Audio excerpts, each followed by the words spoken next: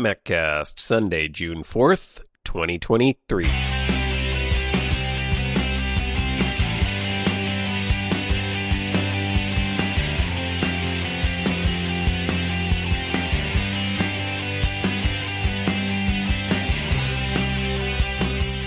Hey, Mac Geeks, it's time for your Maccast, the show for Mac Geeks by Mac Geeks. I'm Adam, and this is the show where we discuss all things Macintosh. How you doing? Welcome back to the Maccast. Glad to be back here with you for another episode of Mac hints, tips, tricks, all the goings-ons in the Apple and Mac community. How are you doing? I hope you are having a great start to your summer. I guess we're kind of officially moving into summer now through spring.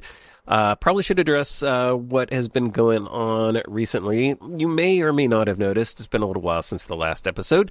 Yep, just needing to take some time to focus on some family things. I think I mentioned before, this year has been one of those years where it's been a little bit odd. Having come through all the stuff the past few years, I think it's just important for me to focus on family and just my overall mental health sometimes, and so needed a little break, took that, but we are back and we've got tons of stuff to get into. Specifically, we're sitting here on the eve of Worldwide Developer Conference. We've talked about all the things that might be coming. We're going to get into some of that today. Maybe you'll know all the answers to some of the things we're going to speculate on in this episode. So it'll be interesting to compare to see, what was being rumored and sort of what got right, what we got right, I guess, is how I want to say that. But we are going to dive in. We're going to get into a lot of Worldwide Developer Conference stuff. Some of the things that we're expecting to happen, both related to Apple's AR/VR headset, also the operating system, maybe some new Macs and other things. We'll get into all of that. Then we have some speculation for future iPhones.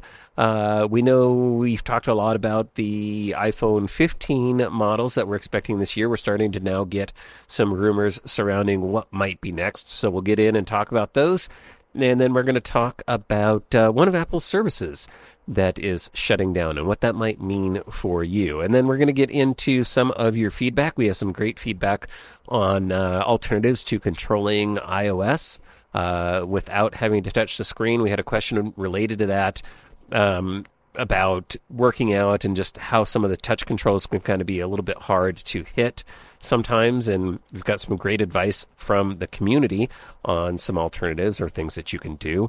I'm going to get into a little Apple history, something that I am kind of passionate about. Well, I'm passionate about Apple, and I really love history, and a little story came up this week that I want to tell you about that I think is very interesting, and it combines both those things. So that's a lot of fun. We're going to get into that.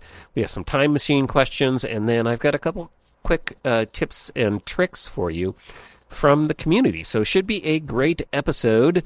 So I say we just dive right in talking about Worldwide Developer Conference, which is happening Monday, June 5th. Likely you're already aware of it by the time you get to this episode. But invites went out. The theme is Code New Worlds. That was kind of the tagline on the invite. And that just sort of reaffirmed, I think, for everyone that Apple's going to be kind of focusing on AR, VR, and their rumored AR, VR headset. Apple specifically sent invites out to members of the AR and VR community, both developers and journalists for the event. So another kind of thing sort of tipping the hand. Norman Chan from Tested got an invite. He does a lot of AR, VR reviews, and Ian Hamilton, who is a VR journalist from Upload VR. So I think it's pretty safe bet that we're going to get a look at where Apple's going with their AR VR headset.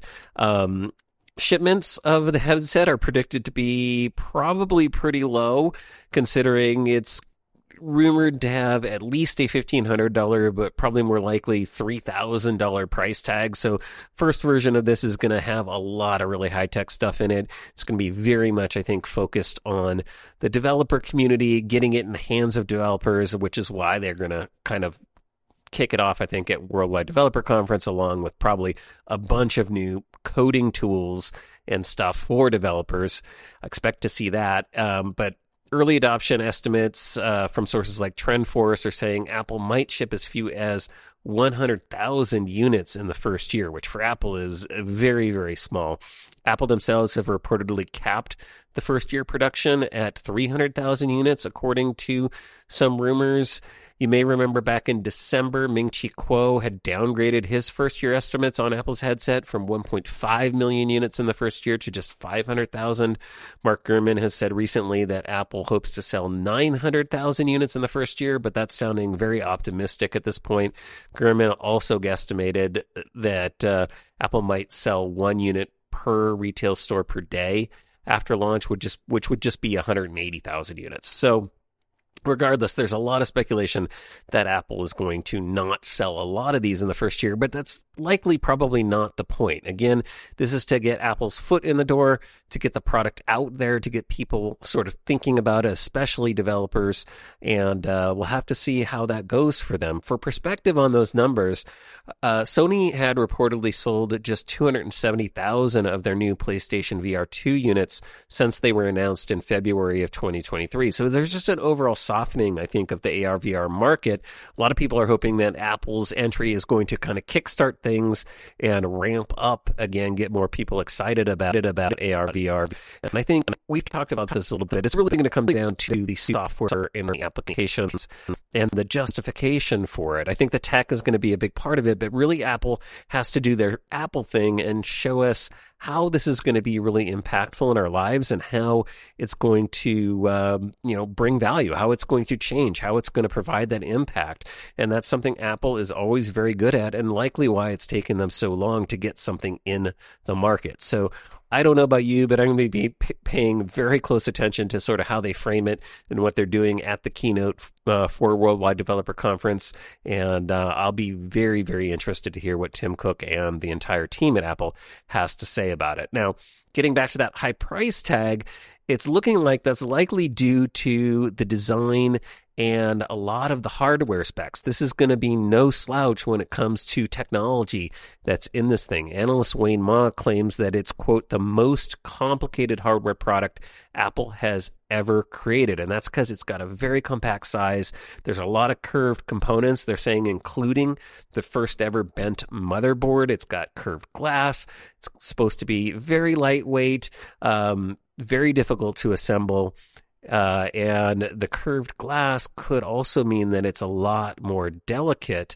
So you're going to have to be careful if you get one of these things. Very expensive, very likely breakable. So I'm sure we're going to be hearing a lot of reports of people once this actually comes out, which is likely going to be later in the year.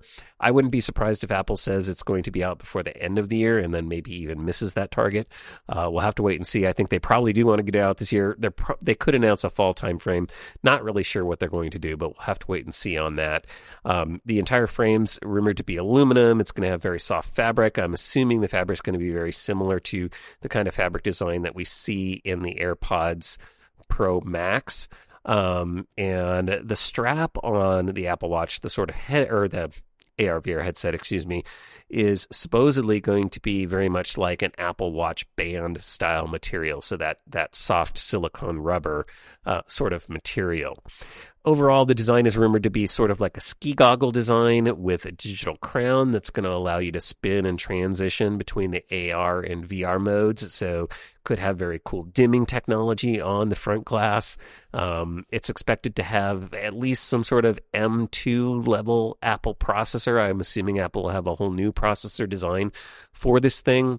The displays are going to be very high resolution, dual high resolution 4K micro OLED displays. Original rumors said with up to 3,000 pixels per inch density, although display analyst Ross Young came out and said they're going to be using, again, micro LED technology. They're going to be 1.4 inch displays measured diagonally, possibly with a 4,000 pixel per inch target, which is extremely, extremely high. Also, a max 5,000 nit brightness, which kind of blows away anything else on the market. And that's really going to mean a lot in terms of the crispness and the details of the display. And I have a feeling that's going to come down to some of the applications that Apple has for this. I'm really thinking they're going to kind of show off big virtual desktops so you can put these on, kind of have a full large monitor experience, but you're going to want crisp, clean, sharp text on that sort of thing. And so I think that's going to be one of the applications along with a bunch of others. The device is going to supposedly have eye and hand tracking done through dozens of different cameras and sensors. You'll be able to select items on the screen just by looking at them and then use hand gestures like a pinch gesture to sort of click on items, those sorts of things. They will offer the ability to purchase prescription lenses for this that reportedly will magnetically clip into the headset. So going to be additional cost for folks like me on top of the already high price tag for probably some prescription lenses to go in it as well. There's still the rumor that there's going to be a separate battery pack that is attached, so it's not going to be built into the headset. That's supposedly to keep the weight down, and it's going to have a MagSafe style connector, so you'll have some sort of belt or some sort of holder for the battery. Original estimates were that the battery is going to provide between 2 to 3 hours of usage. I think it's going to need to be longer than that. Otherwise, you're going to need multiple batteries for this thing, which is going to be a little bit crazy, and again, add to the cost for a lot of people. It's definitely expected to have a focus on all kinds of experiences for things like video watching, also health and fitness functionality. There have been rumors of a special version of FaceTime for doing conferencing, so I think there's going to be some business focuses to this. Again, I think there's going to be a lot of focus throughout the presentation on how you're going to use this. Special versions of Maps, the Maps app for doing navigation, although it's going to be interesting to see how they're going to spin this for people going out actually in public, sort of wearing this device. Still a little bit bulky, eventually we want to get to more of that sunglasses style interface, but rumors are that that is years and years away at this point, even for Apple. It's, of course, also expected, especially on the VR side of things, to have a focus on gaming. This past couple weeks, we also got some Twitter sort of leaks from different game developers that make it sound like they might have some awesome VR games coming to this. Hello Games founder Sean Murray, the company that makes No Man's Sky, sent out a couple cryptic Apple tweets, although one of them might have just been related to the fact that they finally launched Hello Sky for Mac this past week. But they also have a VR version of that. And it does support VR. So a lot of folks expecting to maybe see a demo of No Man's Sky on Apple's new headset. There was also a cryptic tweet from a Beat Games co-founder, Jaroslav Beck. Hopefully I didn't mutilate his name. They're the makers of the game Beat Saber, which is an incredibly popular VR game on other headsets, so that could be coming to the platform as well. Again, I think Apple's going to really put a focus on a lot of the developer kits and AR kits and all the different kits surrounding this product for developers to get them really jazzed and excited about developing for the platform. As far as the operating system goes, there have been several contenders for the name of the OS. As far as we know, there have been at least 5 different names trademarked by Apple through different shell companies. XROS, Reality OS, Real OS, Reality Pro OS, XR Pro OS. But according to Bloomberg and other sources this past week, Apple supposedly has landed on XROS, which is supposed to stand for Extended Reality OS. And it's believed to be very much to have an iOS-like interface in terms of navigating apps. We can expect probably a dedicated app store, all of those things.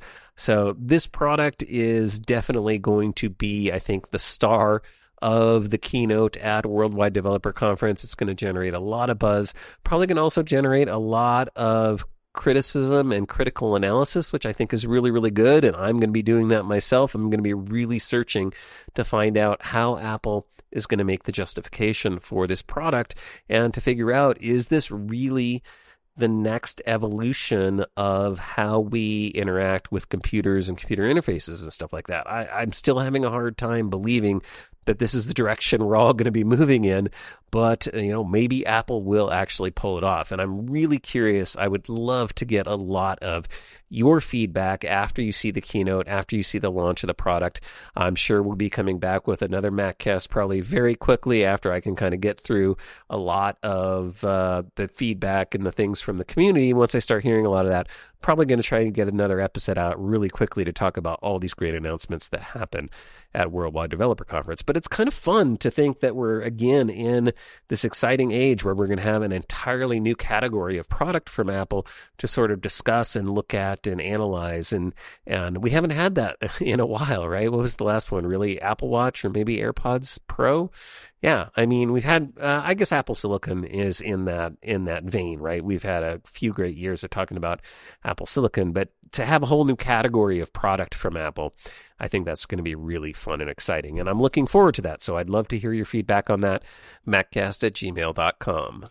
A big focus of Worldwide Developer Conference, of course, is more on the software side. And as we might expect, a big focus of the keynote is also going to be all of the OS updates. I was going to say iOS updates, but it's not just iOS anymore, right? We've got iOS, iPadOS, tvOS, watchOS, macOS, HomeOS. Am I forgetting any of the other ones? I'm sure I am. But all of Apple's operating systems are going to be getting a refresh. Apple will be focusing on those. As far as some of the features that we are expecting, there's a few different things. According to Mark Gurman, iOS 17 could have a new smart home display mode when it's docked and powered on and in a horizontal orientation. This would be for the iPhone. It'd be something kind of similar to Apple Watch's nightstand mode, but with a little bit more functionality. So kind of related to a little bit of the always-on display, but taking it to the next level. The idea would be it would be able to display data from widgets on the display when it was in this mode. Things like your calendar appointments, weather data, notifications, all those things could be being updated in real time. So it really kind of becomes this like place where you can look. The report, again, indicates it's more for the iPhone at first, but Apple is also supposedly working on similar functionality for iPad OS. But the report says that might not be ready for a reveal at Worldwide Developer Conference.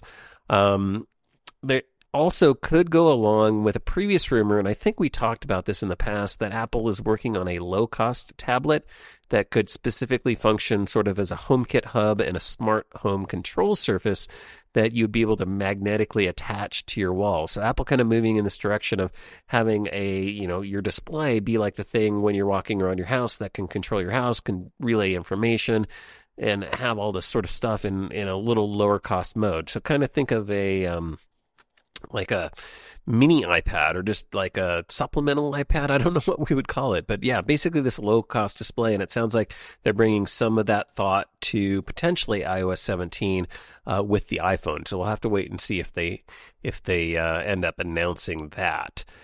It is, though, possible beyond all of the software and all the developer stuff that we could see some new Macs.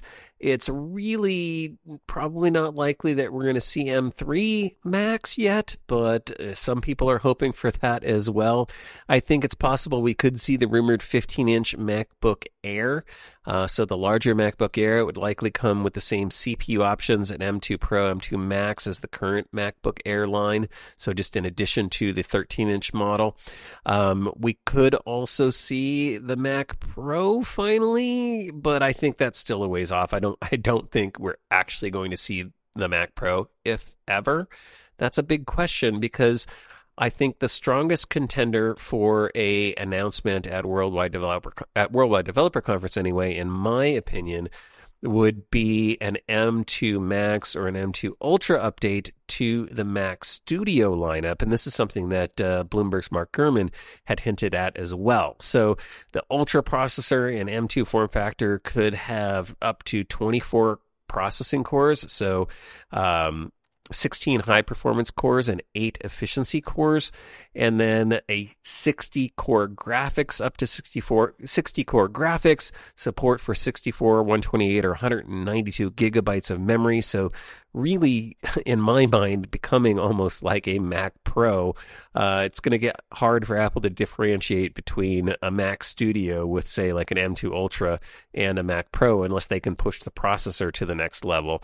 That had been rumored, but supposedly they've been struggling getting to, the next level of the M series processor, sort of quadrupling the power of the Ultra into this massive thing for the Mac Pro. So Will we ever see a Mac Pro? Apple promised it. It was supposed to happen in 2022, but hasn't yet. But I do think we're going to see basically what is the equivalent in terms of a Mac Studio. And I feel like that's the strongest contender for Apple announcing a new sort of pro-level Mac at Worldwide Developer Conference. I guess they could also do something with that rumored sort of Pro Mini, but I kind of feel like we already have that in terms of the M2 Mac Mini, especially the M2 Mac Pro or M2 Pro Mac Mini. I think that sort of serves that bill. And then the other thing we're kind of hearing about is related to the operating system sort of across the board, and that Apple could drop the Hey part of Siri's trigger mechanism. And this, again, is according to Mark Gurman. He says Apple has been working on that, although it's been kind of tricky, but they could finally announce that. And that Apple is also working on deeper Siri integrations with third-party apps and services, which is going to be a welcome addition. Anything they can do to continue to iterate on and improve Siri, I think, is going to be welcome by a lot of us Mac fans. I'm a huge Siri fan, but it's always good when it gets a little bit better and does a little bit more, and especially when it becomes a little bit more conversational and can kind of answer more and more of your questions. So I'll be curious to see what they do with that as well. But expect a lot of really cool software things, and outside of the AR/VR headset, also maybe some new Mac hardware. So again, it's going to be, I think, a very, very exciting Worldwide Developer Conference, and I'm looking forward to coming back to you with all of the sort of post-keynote analysis and reactions and stuff like that. So stay tuned.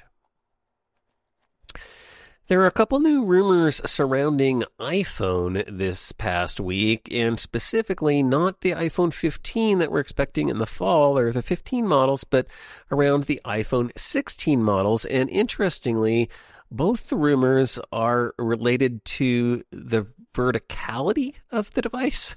Basically, iPhone 16s are going vertical, folks. We had the first set of rumors, which is about the height of the Pro models possibly increasing due to new, larger display sizes. This information is coming according to analyst Ross Young. He claims that Apple's going to have a couple new displays in the iPhone 16 Pro and 16 Pro Max next year, and that they're going to do a 6.3-inch display and a 6.9-inch display, respectively. Leaker Sonny Dixon also told 9 to 5 Mac that we could get a brand new 6.9-inch Pro Max, but that it might be called the Ultra. So I don't know if that necessarily means that they would keep the other size, the Max size, in the lineup, and then this would be a third Pro model. I think they're going to stick with the just two models, and I can't imagine they'd go with a Pro Max and a Ultra. I think it's going to stay iPhone 16 Pro, and then maybe iPhone 16 Pro Ultra. Who knows? It'll be interesting to see if they make that change, but I'm not putting too much stock on that. Point is, they're going to have larger displays. The larger of the two displays, the Pro Max model, the 6.9-inch one, would reportedly be about 5 millimeters taller and about half a millimeter wider than the current iPhone 14 Pro Max display. Now, if you know me, I am a fan of the smaller size, just the iPhone Pro. And so this rumor doesn't sit really great with me. 6.3 inches. I didn't even like when they went from 5.8 to 6.1, and now they're going to go to 6.3. They keep making my phone bigger, and I don't really think I need it. But we'll have to wait and see. Supposedly, the reason they're doing this is for the camera system. So a rumor around this year's iPhone 15 Pro Max is that Apple could add the new higher optical telephoto lens by using the periscope lens in the Pro. So up to maybe 6x or 10x optical zoom. And to fit that stuff in, supposedly they need a little bit more room, and that's why they're going with a larger display next year, because the rumor is that both models would get the telescoping lens in 2024. So the iPhone 16 Pro and Pro Max would both have that, and so Apple needs a little bit more space for that telescoping lens. I don't know if that's the reason, but that's what we're being told right now, at least from the rumor mill. Now, the other rumor related to the verticality of the iPhone is that the iPhone 16 and 16 Plus models next year could change the camera lens orientation from the current diagonal design back to a vertical orientation, basically returning it back to the way it was on the iPhone 12 models, if you remember that. So they'll just be stacked lenses. Apple had supposedly changed that design, I think, for some of the more advanced camera features. So I don't know if lens technology has changed that's enabling them to do that, or if they just need to do that for space reasons. It's not really clear at this time, but supposedly they're going to reorient the lenses. Not a big deal, but just does change the look of the back of the iPhone a little bit. And then finally, related to iPhone this week, we've got the iPhone 15 models. They're expected to be Apple's first ones to use USB-C ports instead of Lightning ports. And there's also news that they're going to be likely the first phones from Apple to support the new Qi 2 wireless charging standard. I think Apple talked about supporting this. It's actually based on Apple's MagSafe charging technology. So they've in that consortium, and they kind of gave back to it, and they've positioned Qi 2 wireless charging based it on some of Apple's technology. But what this means for you and me, if we get an iPhone 15 model this year, is that any Qi 2 charger should be able to get the full 15-watt high-speed wireless charging. That's something currently with the iPhone 14 models that you need to get an Apple MagSafe charger to be able to do. If you use just a standard Qi charger, you're restricted to, I think, 7.5 watts or something like that. So it's a slower charging standard. So that will be changing reportedly this year as well with this year's iPhones. So just some iPhone news to kind of cover this week.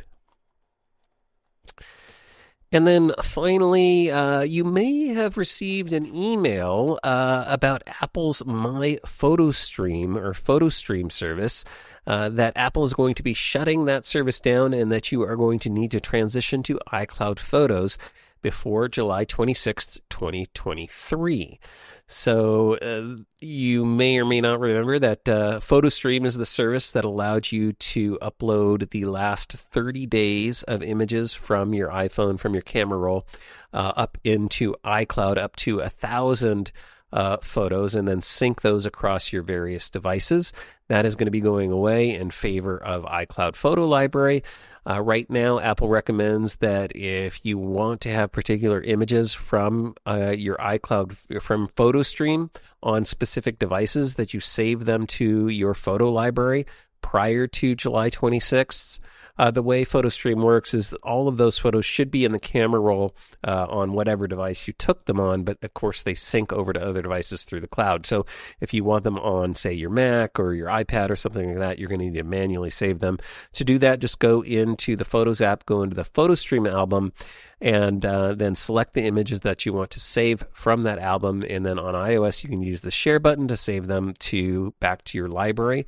On your device or on the Mac, you can just drag them into your photo library to save them. But that service is going away. I, like a lot of people, I think, have transitioned to iCloud Photo Library a while back. I guess the biggest disadvantage here is I think that PhotoStream did not count against your storage, and obviously if you're moving to iCloud Photo Library is going to sync all of your photos in your library, and that does count against your storage. So a lot of people, probably rightly so, are going to allege that Apple's making this move to get more people on iCloud Photo Library, to sell more iCloud services, and I definitely don't disagree with that. I wish Apple would address the issue of storage. I think they need to offer more base storage than the 5 gigabytes that they currently do. I understand they're trying to build their services division, and that's been working very, very well for them, but I think it's a little bit light compared to some of what the competition offers for free. But at the same time, Apple also has their bundled plans with Apple One. So if you have more than 2 or 3 Apple services, you might consider looking at some of those options, because you do get additional storage with that, with iCloud at different tiers and levels. And it might make more sense financially to go that route if you need more iCloud photo storage, because you might be able to get some additional services at little to no cost, no extra cost. And actually, that's the route I went. But, I have all of the Apple services lenses, and I actually enjoy all of them. So something to look into, but I'd love to get your feedback on this one too. Be interesting to hear from the community how you feel about Apple shutting down this older technology. But, again, when you have two technologies, I think that are sort of similar like that, it does make sense to kind of go with the one that you're going to be supporting longer into the future. And so I think that's part of Apple's call as well. But with that is going to do it for the news for this week. Before we move on, I do want to take a quick moment and thank a show sponsor, and that is Shady Rays. What's worse than buying a pair of expensive sunglasses and then losing them right after you get them?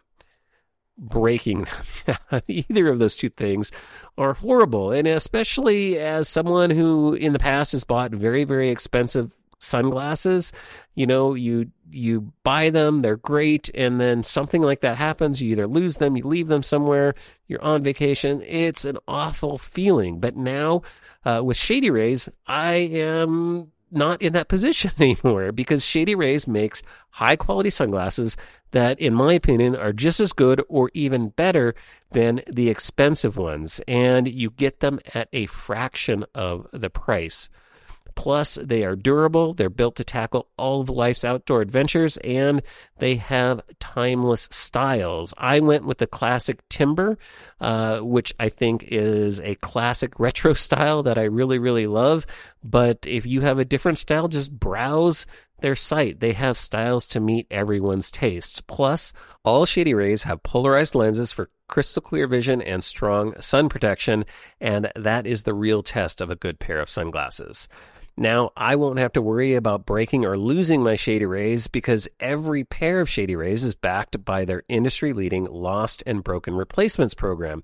If you break or lose your pair, the second you take them out of the box, they will send you a replacement pair. You just have to pay a nominal replacement fee. And also, Shady Rays is not happy unless you're happy, and that's why they give you 30 days to try them, and if you don't like them, you can exchange them or return them for free. And with every order of Shady Rays, their impact program works with nonprofits worldwide to make an impact on the lives of children and young adults, like building play sets for pediatric cancer patients and creating adventures for young adults with cancer and MS. You and Shady Rays are making an impact together. So what's better than getting one pair of Shady Rays and not worrying about breaking or losing them? Getting two. Go to shadyrays.com/Maccast and use the code Maccast. And for a limited time, when you buy one pair of Shady Rays, you can get a second pair for free. That's shadyrays.com/Maccast with the code Maccast to get a second pair of Shady Rays free. Shadyrays.com Maccast and code Maccast. And a big thank you to Shady Rays for their support of the show. I want to do some follow-up on a conversation we had on a previous Maccast that came in from a listener who was talking about iOS and using iOS while doing activities. Specifically, I think in this case it was running, but it could be any kind of activity where maybe the iPhone is maybe not completely stable in your hand. Maybe you're running, you're jogging, or you've got it attached to a wrist strap or a shoulder strap or something like that. And he was just commenting that, even just like running on a treadmill or something, it can be a little bit difficult to access some of the smaller controls or more finite controls in terms of music playback and stuff like that. So was asking for recommendations on, what are ways around that. And I think I did some follow-up. I talked in that episode, I think, a little bit about one of the accessibility features that allows you to lock down certain portions of the display where you can just tap on specific buttons. I think it's called guided access. And that was my kind of idea around it. Of course, I asked for feedback from the community, and a number of you came back and mentioned just using Siri. That's actually one of my preferred methods, is just to use Siri, but not necessarily everybody likes to use Siri, especially, again, having to use that sort of extra action command of the word hey. And some people feel like Siri doesn't always work for them, those sorts of things. So another great suggestion that came in was another accessibility feature, and this came in from George, and he mentioned something that I think I've talked about way, way, way in the past on the Maccast, and that is voice control. I think a lot of people don't realize that iOS has this great feature, and this is also available on the Mac as well, I think. It might be called something different. But on iOS, you have voice control in accessibility. And this gives you a whole bunch of voice commands that you can use without any kind of activation keywords to completely control the interface on your iOS device with your voice. It's actually really, really cool if you've never played around with it. I think the reason they don't advertise it as a big feature for a lot of folks is there probably can be false triggers or false activations. And I'll give you a little tips on how you might get around this, specifically for this scenario where you're just trying to temporarily control a single app. But to access it, you just go into settings on your iOS device, go under accessibility, and find the voice control section, and you can just simply turn it on. Now, I'd recommend a couple of default settings first. So if you go down the list of settings, there's an option that says show confirmation. Turn that on because that'll let you know when the command has actually been activated. It actually shows you on the display. I would also encourage you to turn on, at least temporarily, show hints, because that will give you little hints about commands. So if you don't get a command quite right, it can suggest a command to you, and it gives you even a little info button you can tap on to get more information about that command. And then I would also set up an overlay. They have a couple different overlay options. I like the one called item numbers or item names. And what this does is this puts little flags on the user interface elements, like a little overlay on the user interface elements when this feature is activated, so that you can know what to call out a specific button. So you can say, tap on item 1 or tap on and then the name of that item. And it will simulate a tap onto that with just your voice, which is really, really cool. And then I also like to turn on the attention aware feature. So this means that it won't accidentally activate if you turn away from your phone. And I think you need to have a Face ID device to do this. But if you turn away from your phone or move your attention away from the screen, i.e. you're not looking at it, it won't, the feature basically turns off. So you have to be looking at your phone or have your focus on your phone for the feature to actually work. And that just makes it a little bit more usable, in my opinion. So you can turn this on, and then immediately there's all these commands. If you tap on the customized commands section, that will give you a list of all the different commands, and basically you can control everything on your phone. There's a lot of simple commands like tap ones or swipe gestures or go home. So you can say tap on an element or tap on this feature. You can say go home and it'll go back to the home screen. You can say swipe left, swipe right, swipe up, swipe down. It will perform all of those actions. Again, all of this is happening with just your voice, which is very, very cool. And so that's great for just basic navigation, but there's also a lot of advanced commands where you can go in and do really advanced things. Like you can do drag and drop. There's commands to kind of start a drag, to stop a drag action or drop something. There's commands for doing advanced text selection and text editing and just everything. It's really cool. I guess if you set the discipline to kind of learn all the commands, you probably could be a really good whiz at this. And then you can also add your own commands, and these can be specific to an app, and you can even attach custom gestures to a specific app. So if an app has some kind of specific gesture, you can do that. You can give it its own command, and you can sort of expand the available commands on an app-by-app basis or even just globally or whatever. So there's a lot you can really do with this.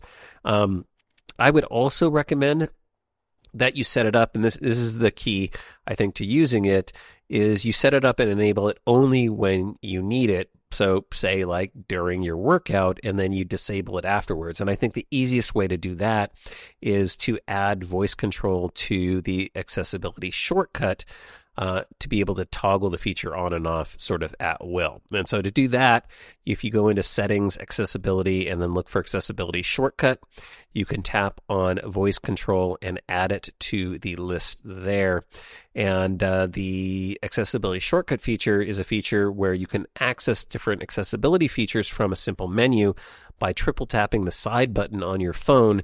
That will bring up the accessibility shortcut menu, and then you can toggle features on and off. And you can, through this setting control what features are in that list, and you can drag them around and order them in the order you want. So add voice control to that, and that way when you start your workout, you can triple tap on the side button, turn on voice control, and then when you're running or jogging and you want to go to the next track, you can simply say, tap on next track, or tap on next song, or turn volume up, those sorts of commands, and they will all just work. And it's really, really pretty cool. And again, if you have the overlay elements on there, you can even tap on any button. So like the play button might be number 10 if you're using the number version of that feature. So you can say, tap on 10, and it will tap on that element on the screen. All through your voice. Very, very cool. Something well worth checking out. And I appreciate all the feedback on this. It was great to hear from you in the community. Now, I don't know about you, but as I mentioned earlier in the show, I am a big fan of history. And you definitely know that I am a big fan of Apple. So in my opinion, combining those two things is just like chocolate and peanut butter, right? It's like a Reese's peanut butter cup. Two great things that taste great together. And I was excited this week because there was a great thing over on The Verge, or that The Verge put out, related to some Apple history, and specifically history around the Lisa, the predecessor to the Mac. So I don't know how many of you are familiar with the Lisa, but that was the project that eventually became the Mac and then went on to do things. So Lisa was basically the first project that Apple worked on that was going to have graphic user interface technology, the technology they got from Xerox PARC. It was kind of Steve Jobs' big project, and it was going to be this business computer really targeted at businesses and sort of upscaling Apple for a lot of reasons. And again, you can go and find the history on this. It kind of went off the rails. It became a pretty big flop. It ended up being a $10,000 business computer. IBM beat Apple to the punch in terms of a business computer, and they had their PC offering, which I think was around $3,000 or $4,000, much, much cheaper. During the development, Steve Jobs was actually kicked off the project, and it was that point where he took over the Macintosh team. So that's actually when he moved over to Macintosh.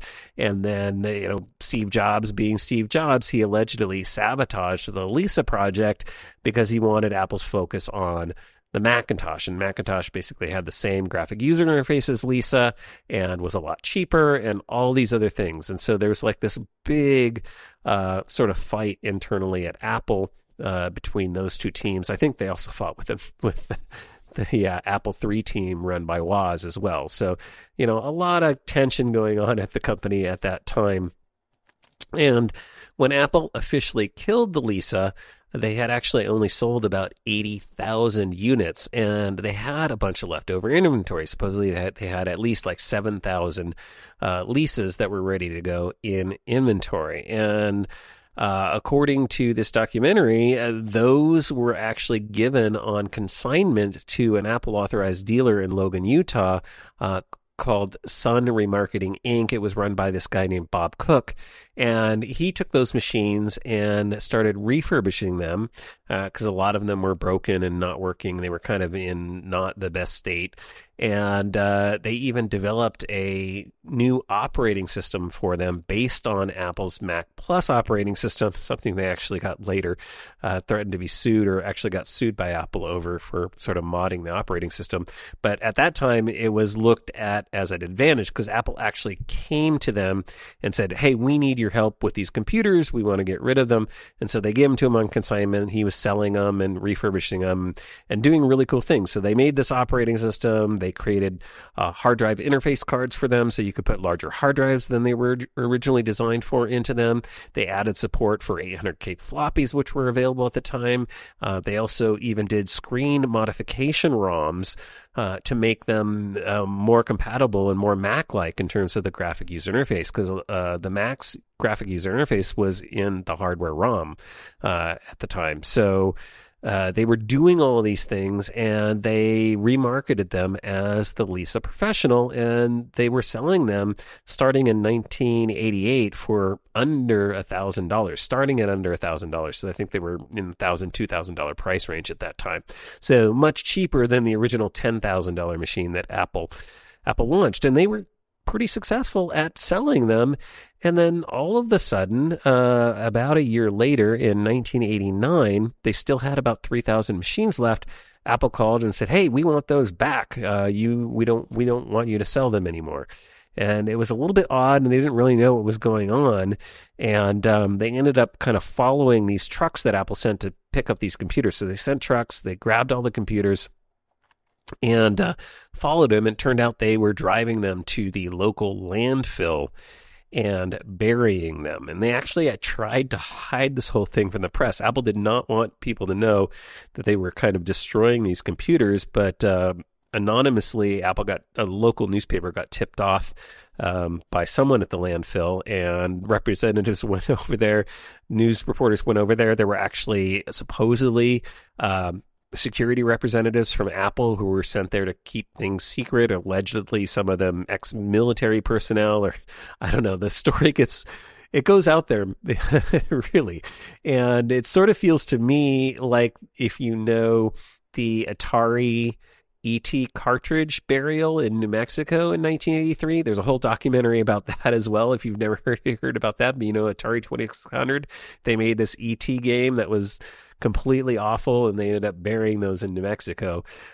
So very similar thing, but Apple buried 3,000 Lisa computers in Logan, Utah in 1989.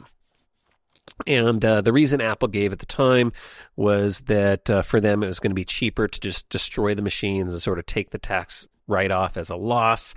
Of course, a lot of people don't believe that. A lot of people think they were trying to basically wipe out the history of the Lisa, which was this kind of giant flop and failure for Apple, and they just wanted the whole thing to go away, so they really didn't want these machines out there on the market anymore. I had always heard the lore of this story. This has always been floating out there in our community.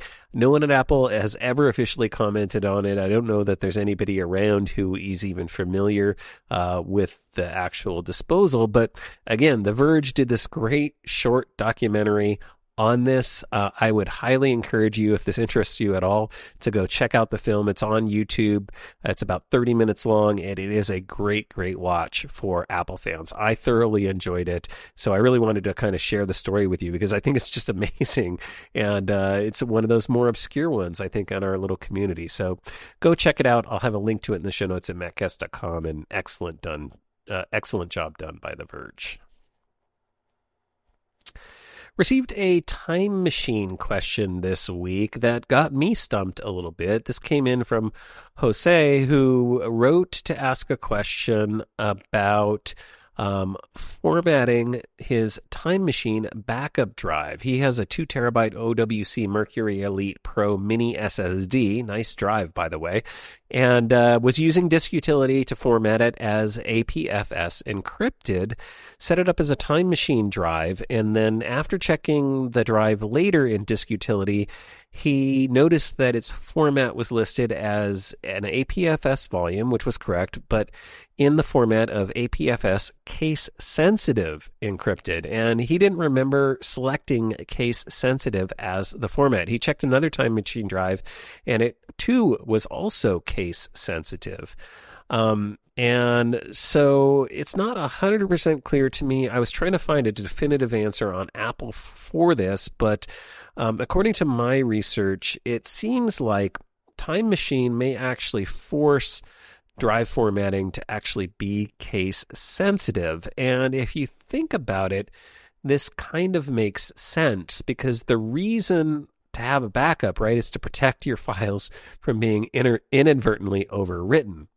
And so your Time Machine drive actually, it has to be case sensitive or should be case sensitive formatting, because if you are backing up a drive, and Time Machine will back up every external drive, the internal drive and any external drive automatically that's connected to your Mac unless you tell it not to.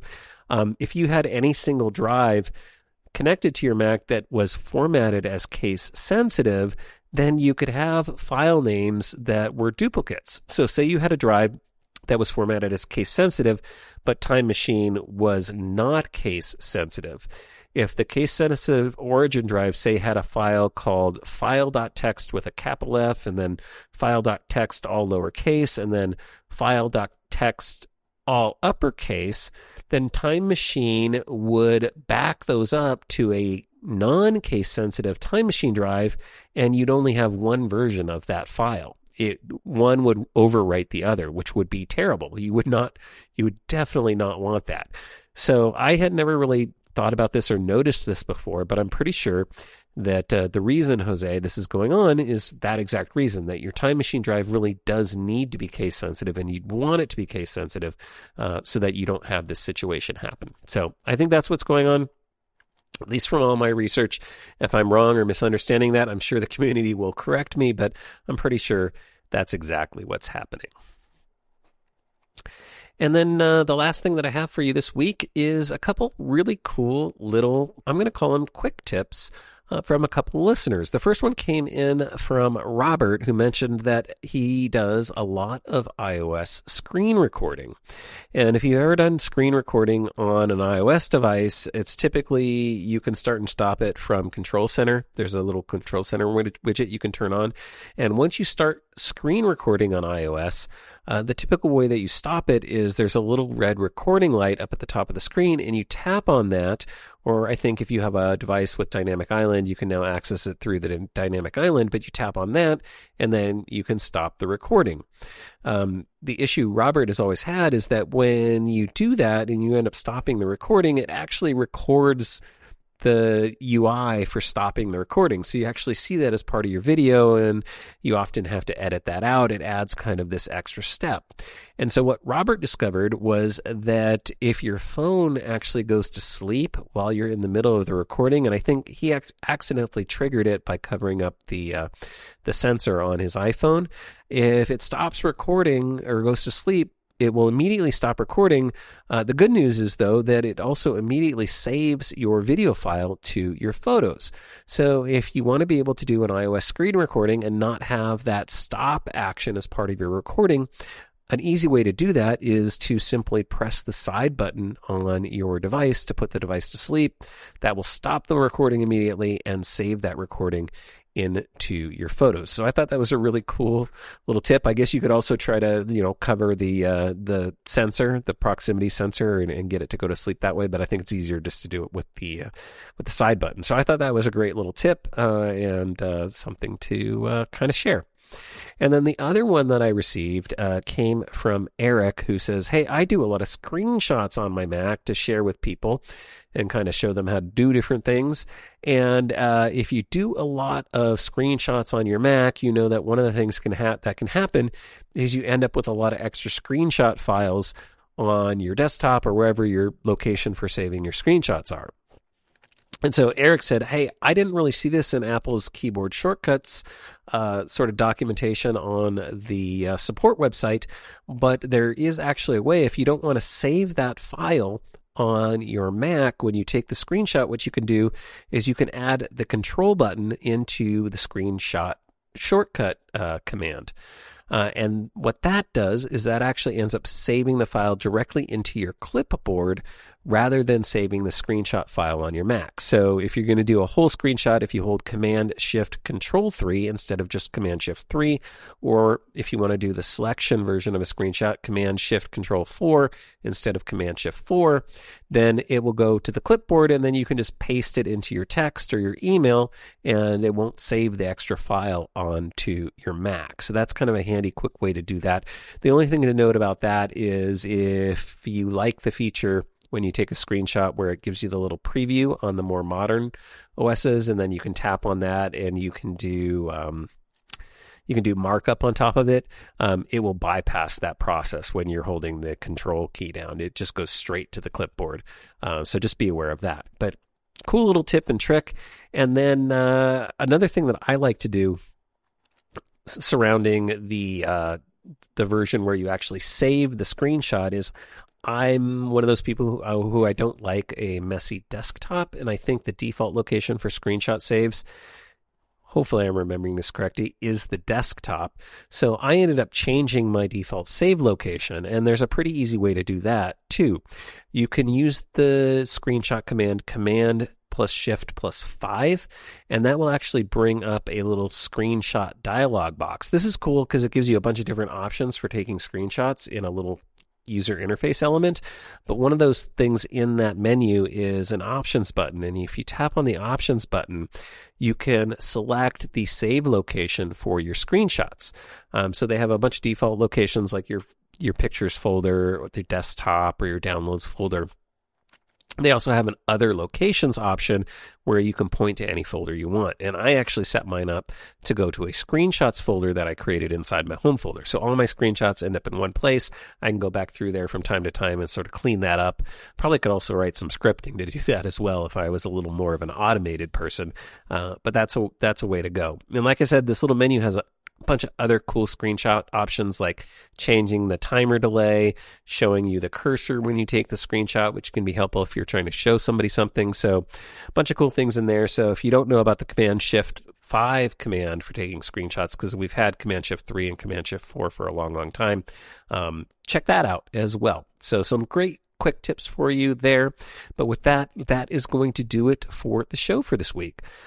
Before I leave you, I do want to take a moment and thank a couple show supporters. Bandwidth for the Maccast is provided by CashFly. You could find them at CACHEFLY.com. And all advertising on the Maccast is handled by Backbeat Media. They are at backbeatmedia.com. As always, I love hearing from you. If you have a comment, a question, something you'd like to hear covered on a future episode of the Maccast, you can send your emails and audio comments to maccast@gmail.com. You're also welcome to call in on the listener hotline. That phone number is 281-622-4269, 281 Mac I am 9, and you can leave a voicemail for me there.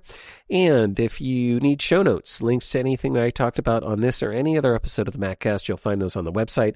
That's at maccast.com. And finally, if you want to find me on social media, you can follow me on Twitter, twitter.com/Maccast.